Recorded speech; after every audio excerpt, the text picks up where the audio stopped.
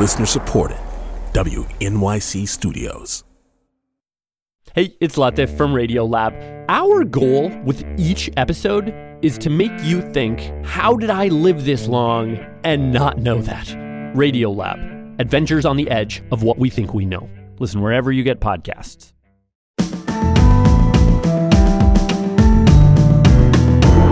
From WNYC Studios, I'm Brian Lehrer. This is my daily politics podcast. It's Friday, January 20th. Today is the 30th anniversary of the inauguration of Bill Clinton as President of the United States. It was the first time in 12 years that the country had a Democratic president. That same year, 1993, Rudy Giuliani was elected mayor of New York. It was the first time in 28 years the city had elected a Republican mayor. Why did America move left and the city move right? And how did those choices help give us the world and the issues we're living with today? Well, right now we begin a 6-part series, today through next Friday, here in the 11 o'clock hour, about the year of Bill and Rudy and how 1993 did a lot to set up the world of 2023. We'll start with an excerpt from Bill Clinton's inaugural address. Born in 1946, he was one of the first baby boomers. Clinton and Donald Trump were born just 2 months apart. And coming off of 12 years of Ronald Reagan and George H.W. Bush, Clinton framed his ascent squarely in generational terms. Today, a generation raised in the shadows of the Cold War assumes new responsibilities in a world warmed by the sunshine of freedom, but threatened still by ancient hatreds and new plagues. Raised in unrivaled prosperity, we inherit an economy that is still the world's strongest, but is weakened by business failures, stagnant wages, increasing inequality, and deep divisions among our own people. When George Washington first took the oath I have just sworn to uphold, news traveled slowly across the land by horseback and across the ocean by boat. Now the sights and sounds of this ceremony are broadcast instantaneously to billions around the world. Communications and commerce are global. Investment is mobile. Technology is almost magical. And ambition for a better life is now universal. We earn our livelihood in America today in peaceful competition with people all across the earth. Profound and powerful forces are shaking and remaking our world. And the urgent question of our time is whether we can make change our friend and not our enemy. We can make change our friend and not our enemy. The question of our time. A minute and a half of Bill Clinton's inaugural address 30 years ago today, and such is the lofty language of inauguration speak, right? We can make change our friend and not our enemy. And as the internet was just being born, you heard him marvel at how technology is almost magical, no downsides yet. And he at least accepted in that quote that commerce had become global and investment had become mobile. That, of course, would become a defining feature of Clinton's presidency that we grapple with to this day. But he also listed some of the problems Americans had at that time that led many Americans to vote for him, but that made some others very wary of a young Democrat. Here's one more minute from that inaugural address. This new world has already enriched the lives of millions of Americans who are able to compete and win in it.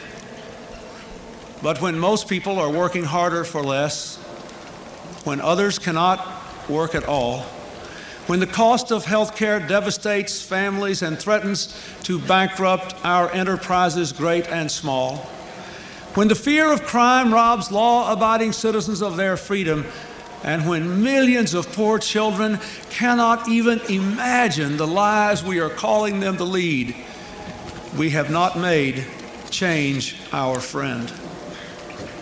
We know we have to face hard truths and take strong steps, but we have not done so. Instead, we have drifted, and that drifting has eroded our resources, fractured our economy, and shaken our confidence. So he cited the democratic issues of poverty and wage stagnation and unemployment. There had been a deep recession that alienated people from Bush.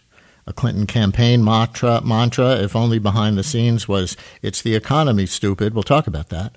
But he also mentioned crime, and his compromises with Republicans on how to address both crime and the economy are two of the biggest ways that the Bill and Rudy world of 1993 helped give us the world of 2023, the world of today. So let's talk about it. Joining us first for this series are two top journalists who covered the Clinton campaign back then and would have been watching that inaugural address 30 years ago today. Eleanor Clift, these days a columnist for the Daily Beast. She was a White House correspondent for Newsweek in the Carter and Reagan years, then covered the Clinton campaign, and was named Deputy Washington Bureau Chief of Newsweek in 1992. She is also well known as a panelist on the long-running political TV talk show The McLaughlin Group when it was on, and has written books including Selecting a President and Madam President, Shattering the Last Glass Ceiling. And David Maraniss, these days associate editor at The Washington Post. He won a 1993 Pulitzer Prize for his coverage of the Clinton campaign and is author of the books First in His Class, a biography of Bill Clinton, and The Clinton Enigma.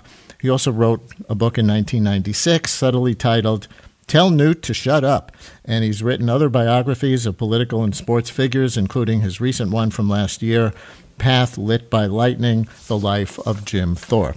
Eleanor and David, thanks so much for coming on for this. Welcome back to WNYC. Glad to be with you. Thank you, Brian. Wonderful to be here. Eleanor, why was Bill Clinton elected? Why was the first George Bush a one-term president? Bill Clinton was elected because there was a group called the Democratic Leadership Council, the DLC, which appealed to Clinton's wonky side with developing lots of new ideas. The purpose was, though, to wrench the party back from what appeared to the voters as the far left and to bring the party back to the center. And Bill Clinton campaigned on ending welfare as we know it, and also he took time off the campaign trail to go back to Arkansas and preside over the execution of a prisoner, a man who was so compromised mentally that he asked if he could save part of his last meal for later.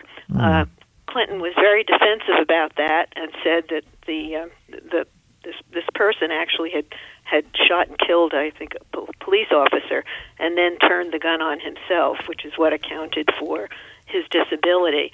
But he felt that he was taking the right action in making him accountable for the initial murder. So those were signals to the voters that this was a different kind of Democrat. Plus, he was immensely charismatic, and the whole phrase that has followed him throughout his life is that he feels your pain. He could relate to the voters, and there was a famous moment in the campaign during one of a town meeting where George H.W. Bush was glancing at his watch, kind of impatiently, hoping it would soon be over. And Clinton is stepping forward to engage with a voter who had asked about deficits and how they mattered in her life. And the senior president had no idea how to respond to that, and Clinton just stepped right into it and could relate to voters. So I think it was both his personality, and there was some significant signals that this Democratic Party was going to be a little different than the one that had lost 49 states to Ronald Reagan. David, same question. Anything to add or even disagree with? I think Eleanor is right on. I think that the Democratic Leadership Conference was really just a venue for Clinton, but that to understand him, you have to go all the way back to the dawn of his political career. He basically started in 1972 running George McGovern's campaign in Texas. And from then all the way through for the next 20 years, he really spent a lot of his time trying to figure out how the Democrats could get back into power. So, he mastered the art of co-opting Republicans on many of their issues. And that led to his positions on crime, to the death penalty, to the Sister Souljah incident where he was, sort of taking advantage of some statements by a black woman rapper to make himself sound more sort of conventional about the changes in rap music. In so many different ways, he manipulated to some extent the public in trying to make it look like he was something that he really wasn't. But on the other hand, he was never the leftist that the right wing portrayed him as either. And that whole notion of Clinton as a raging anti-war leftist was equally off base. He was just a master politician. And as Eleanor said, he had charisma. He was a horse of a politician, unlike any that the people who worked for him had ridden before. Eleanor, in generational terms, given what you were both just describing about Bill Clinton as a new centrist Democrat at the time, here is the first baby boomer president who invokes generational change in his inaugural address. But even coming out of the baby boomer college student activist culture, he actually runs on less aggressive change than pre-boomer Democrats. Was that a defining moment for the generation in a way, when those who were singing about revolution with the Jefferson airplane, were now making accommodations for the sake of electability with big business and some conservative social concerns? Well, it was not just Bill Clinton. It was Al Gore, too. It was two baby boomers. It was a whole generational change. And, it was, I've read about this than have memories of it, but after Dwight Eisenhower came Jack Kennedy, and it was like suddenly, Washington, the whole country was in bright colors. And the same thing happened with Clinton. There were, Hollywood celebrities, and it was a wonderful few months, but it didn't last very long, because that first year, I think it was the first year, if I remember correctly, don't ask, don't tell. He had promised on the campaign trail almost casually that he would overturn the military ban against gay people. And boy, that turned into a very difficult thing to do, and emerged some compromise legislation that almost seemed worse than what they started out with. Yeah, we won't kick you out if you stay in the closet. Right. And then also the crime bill, yes, he was responding to the rising crime rates and the fact that people were afraid, and Washington had to do something. But he also, in that bill, had a lot of social welfare spending money. And what I remember mostly was midnight basketball. They were going to keep gyms open at night in various neighborhoods so kids would have a place to go as opposed to just hang out on the streets. And the Republicans turned that, they called it midnight basketball. They mocked it. So, I mean, he tried to accommodate sort of both sides. And, in Arkansas, he had the moniker Slick Willie, which sounds like a really negative word, but I mean, he grew up in that Arkansas culture where if you wanted to accomplish a progressive end, you had to dodge and weave and do all kinds of things in order to get there.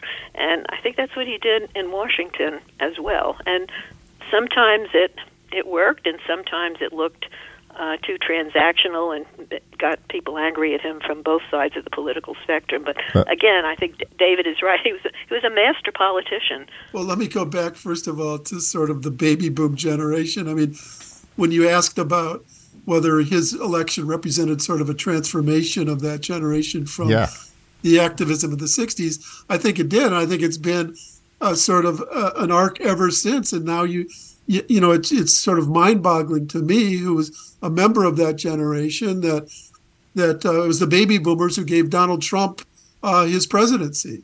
So what a transformation that has been. I'm also thinking about 1993 as sort of the dawn of a new age in a way that Clinton didn't really imagine yet, which was, social media hadn't come to the fore yet. but Rush Limbaugh was around. And although it wasn't necessarily a conspiracy, it was the beginnings of a vast right-wing movement to try to undo everything that progressive leaders were trying to do. And that's only increased manifold every year since then. And it really was the dawn of that in the early Clinton years. And that's what he was walking into that didn't realize as part of, that speech where he's talking about the marvels of technology. As you pointed out, it also led to a lot of those ugly moments. And Clinton won that election with only 43% of the popular vote. That's because there was a third-party candidate in that race, billionaire Ross Perot, who won no electoral votes, but did get about 19% of the popular vote, by far the most of any third-party candidate in the last century. I'm going to replay now what I'll call Ross Perot's 60 seconds of fame, the 1 minute of him speaking that everyone paying attention then remembers. This is from one of the televised presidential debates, Clinton and Bush and Perot.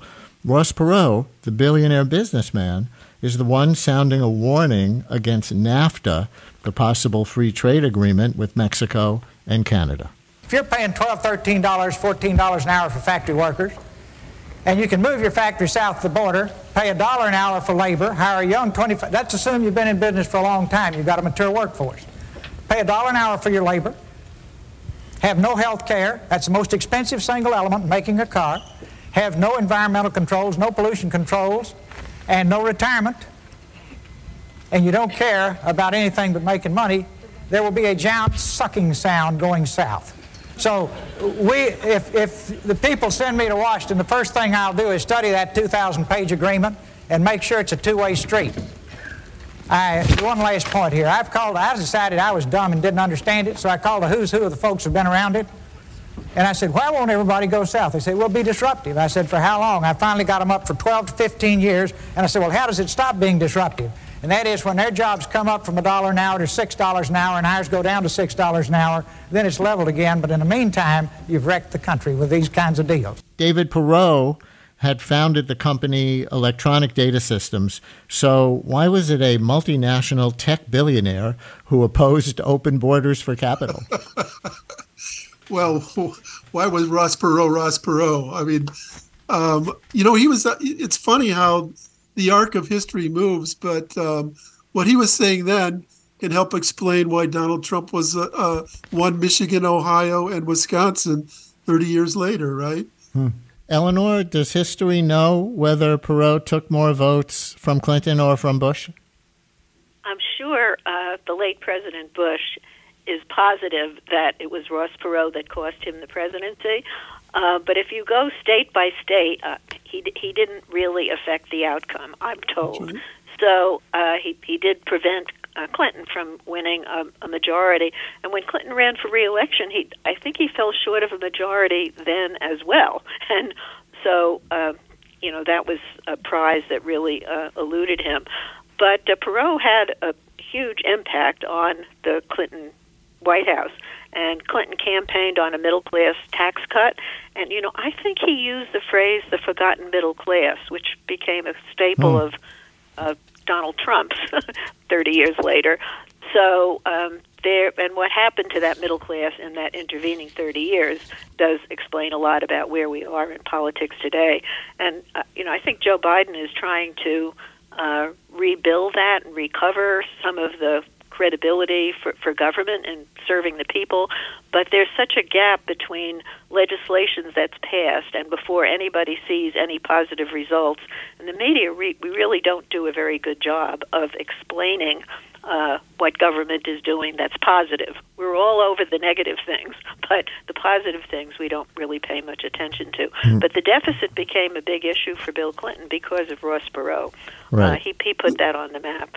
That's right. And as a matter of fact, it was the major debate within the Clinton camp right as that inauguration was taking place. There were already the deficit hawks within his new administration who were winning the argument that they couldn't do the middle-class tax cut because of the deficit. David, I was reading last night one of your articles from during the campaign that helped win you that Pulitzer called Clinton's Approach to Racial Matters, conflicting impulses.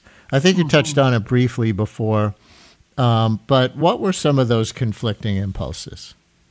Well, I think that when you look at the idealistic side of Bill Clinton, historically it started with issues of race. Growing up in segregated Arkansas and trying to move the South past that horrible segregated existence into something new. And that's what he always maintained, that idealism on race. And thus, it conflicted too much with his ambition. Bill Clinton's entire career is a sort of a hyperventilated clash between ambition and idealism. And there were certain points when ambition won. And that's why, as Eleanor said, he went back to Arkansas to oversee the death of a mentally impaired convict. It's why he did the Sister Souljah dressing down. It's why he and Hillary turned against one of their first appointees, Alani Guinier, when she became racially controversial.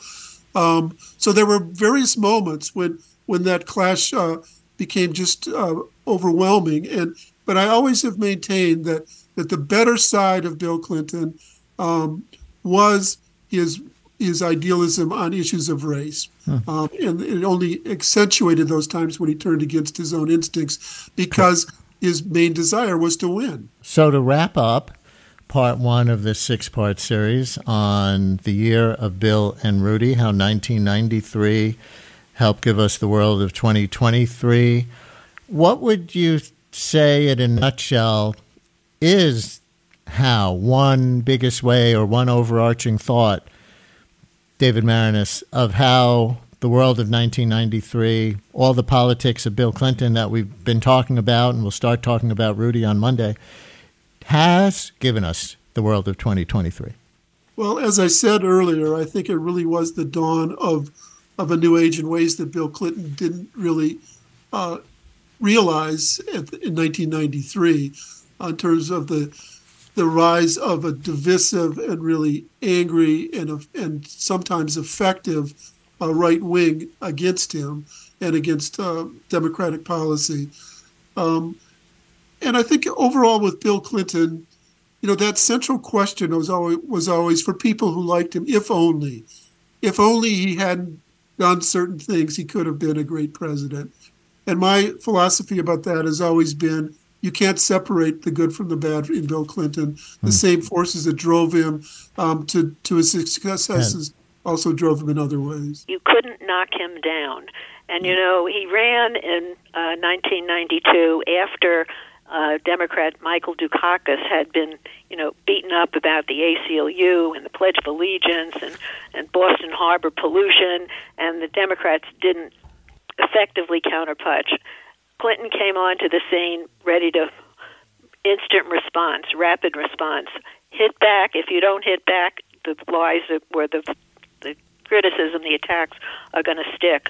And, he was impeached, and he kept saying, I'm going to go back and do the work for the American people. And his polls went up.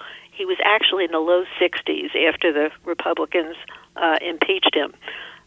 So I think the lesson for today, and I think we're seeing it play out with a Republican House now saying that they're going to impeach various cabinet officials and maybe even the president himself, and you see a counterattack machine belatedly forming on the Democratic side that is a replica of what the Clinton people put in place when he was facing all those investigations, Whitewater, which morphed into several other investigations.